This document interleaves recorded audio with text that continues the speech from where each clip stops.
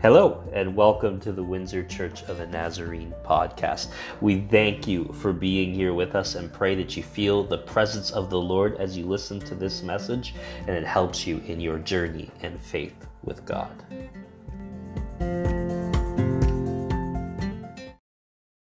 When I was reading the scripture for this morning, there was 3 words that popped out to me, and I will admit that this was not even the planned message for this Sunday, but I was praying in preparation and with just the life situation that we are all in, if God had other words that he wanted shared here on Palm Sunday. So the actual message that I was originally working on is being planned for Good Friday, and God gave me these words as I was reading the Palm Sunday scripture.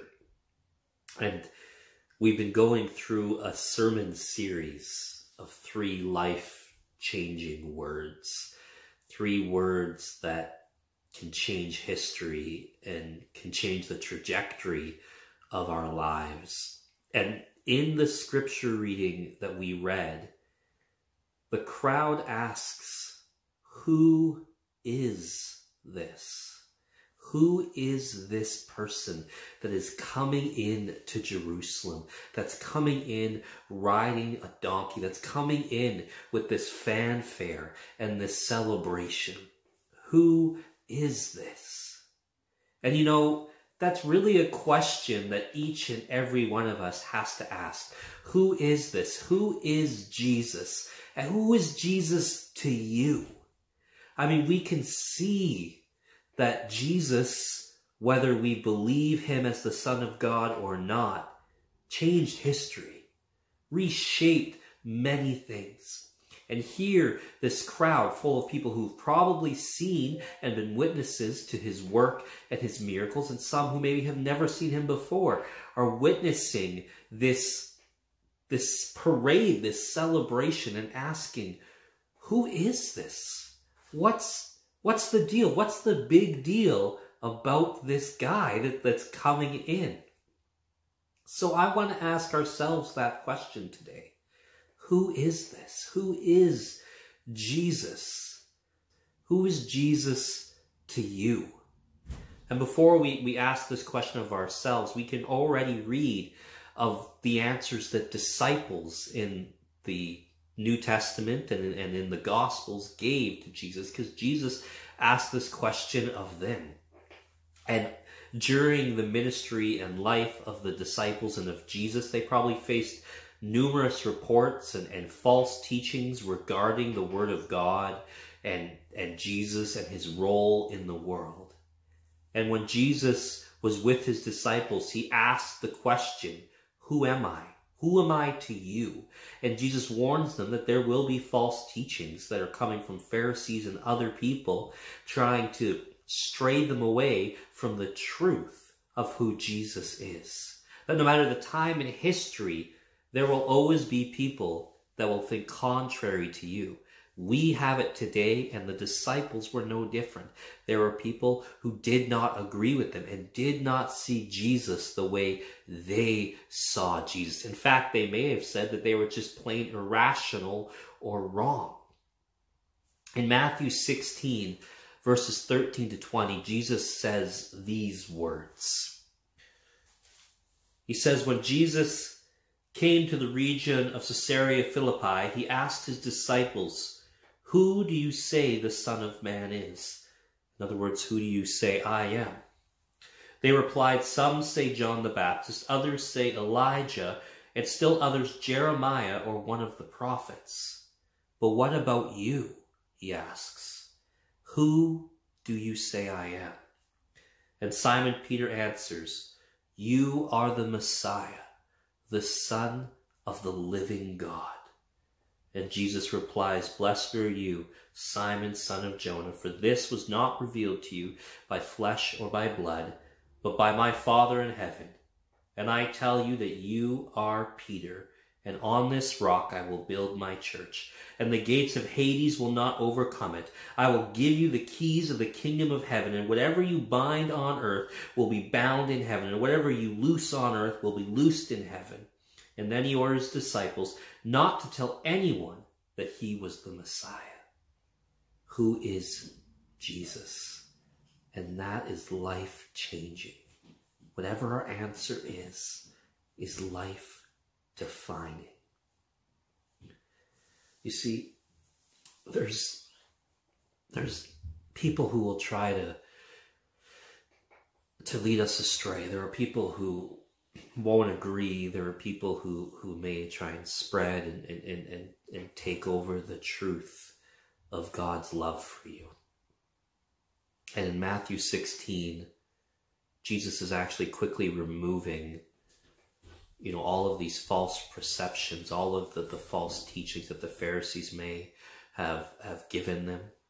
And he asks simply, based on what you know, based on what I've taught and what you've seen, who do you think I am? And when others, like the people in the triumphal entry here on Palm Sunday, said, who is this? They're asking a question based on what they're seeing. And for those of us as followers of Christ, that presents us an opportunity to share the truth of who Jesus is. Each and every one of us has to answer that question. But do be warned, there are those who will try to confuse our understanding or water down the gospel in the presence of God in the world and in our lives. And I've heard it said once that it only takes a little bit of yeast to make bread rise, that it only takes a little bit of yeast of deceit to ferment in our lives and to quickly take over. It doesn't take much. But Jesus here asks a simple question. And my answer to that question is that he is my Lord and Savior. He's the Son of God. He loved me. He died for me. He rose from the dead, which we will celebrate in a week's time. And because of that, he conquered death, defeated sin, and has validated his promise that all of us can receive an eternal life in his presence and in his glory. Jesus asks this of his disciples, who do you say I am? And they reply, well, some say John the Baptist, or others say you are Elijah.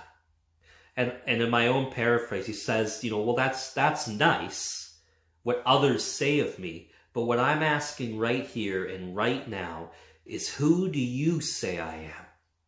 You've told me how others see me or how others have perceived me, but I want to know personally, who do you think I am? Jesus, although curious of the other views, is no longer asking, what do others think of me? He says, what do you? I'm not interested in your neighbors or your parents or what anyone else thinks of me. I want to know, who am I to you? When you say, who is this? Or someone asks you, who is this? How are you going to answer? We got to answer that question. We can't have our spouses answer it, our friends, our pastor, or anyone else.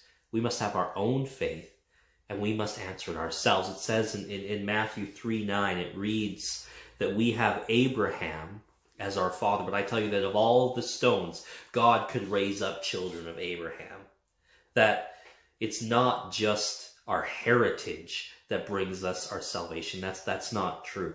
It's how we answer this question. Who is Jesus to us?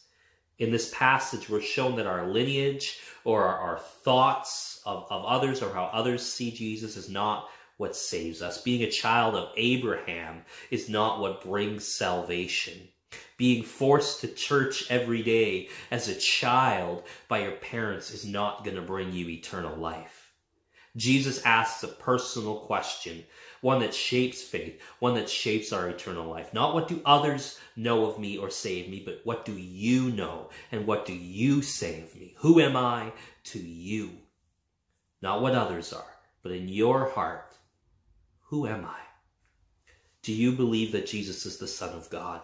Do you believe he died for you? Do you see him as the key to eternal life and to truth?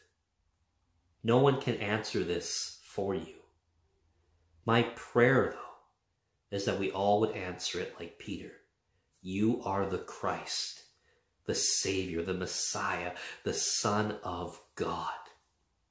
And how do we get to know who Jesus is? Well, we do it through discovering him in our own experiences and our own studies. God reveals to us the authority and truth of Jesus. If we went back to the beginning of Matthew 16, we read that the Pharisees and the Sadducees demanded a sign to prove Jesus' authority and divinity and his claim to be the Son of God. And he says that they will receive the sign of Jonah, that for 3 days Jonah was buried in the fish, in the belly of a fish, and then 3 days later showed up and was ready to serve the Lord and was found in Nineveh. Well, with the coming Good Friday and Easter, we have Jesus who will die and descend into the grave for 3 days, but then will be resurrected. And that was the ultimate proof that Jesus is who he says he is. He is the Son of God, and he is the Savior. Jesus shows himself to us in those words. He shows himself to us through many words of God and through the fulfilling of prophecies. He makes himself known in creation. His hand is in every miracle and every moment. And in history, he's proven. Many historians can say that Jesus existed. There's very little debate that a man, Jesus, lived. But the question, the defining question of Christianity is, who is Jesus? Who is this man? Was he just a man, or was he something more? And I don't have it in front of me, but C.S. Lewis, I believe, is the one that has the quote that we have to answer this question. We can't just sit in the middle. Jesus was either the Son of God or he was crazy, and it was one or the other. Jesus existed, and Jesus asked his disciples, and Jesus asks you and I, who am I? And he shows evidence through history, through the Word of God, through creation, through our own lives, his presence and his love and his authority. And he is always working, always showing himself to us. It says in Revelation 3:20, here I am at the door. I stand and I knock. If anyone hears my voice and opens the door, anyone, note that, I will come in and eat with that person and they with me. He is knocking each and every day. And as we welcome him in, we learn and we grow and we can better grasp and get an answer to the question, who is Jesus? So that when somebody says, who is this? We can answer it. It's revealed to us by God himself. Jesus asks and Peter replies, you are the Son of God. And he says afterwards, a famous set of words. He says, Jesus says, blessed are you, Simon, and with this, he reveals it. It hasn't been revealed to you by flesh or blood, but by my Father in heaven. And then these are the words he says, and then I tell you this, Peter, that on this rock I will build my church, and the gates of Hades will not overcome it. And there are many who see this as on this rock, on Peter, he will build his church. Jesus plays off the name of Peter, Petros, which is rock or stone. And they think, and there are many who believe that it is Jesus saying that Peter is the foundation. But I want to take another stance here. I think Jesus, as the Messiah, as the Son of God, as 100% man, 100% God, says on that truth, on the truth that I am the Savior, on the truth that I am the second part of the Trinity, on this truth, on this fact, I will build the church, and nothing will come or overcome it.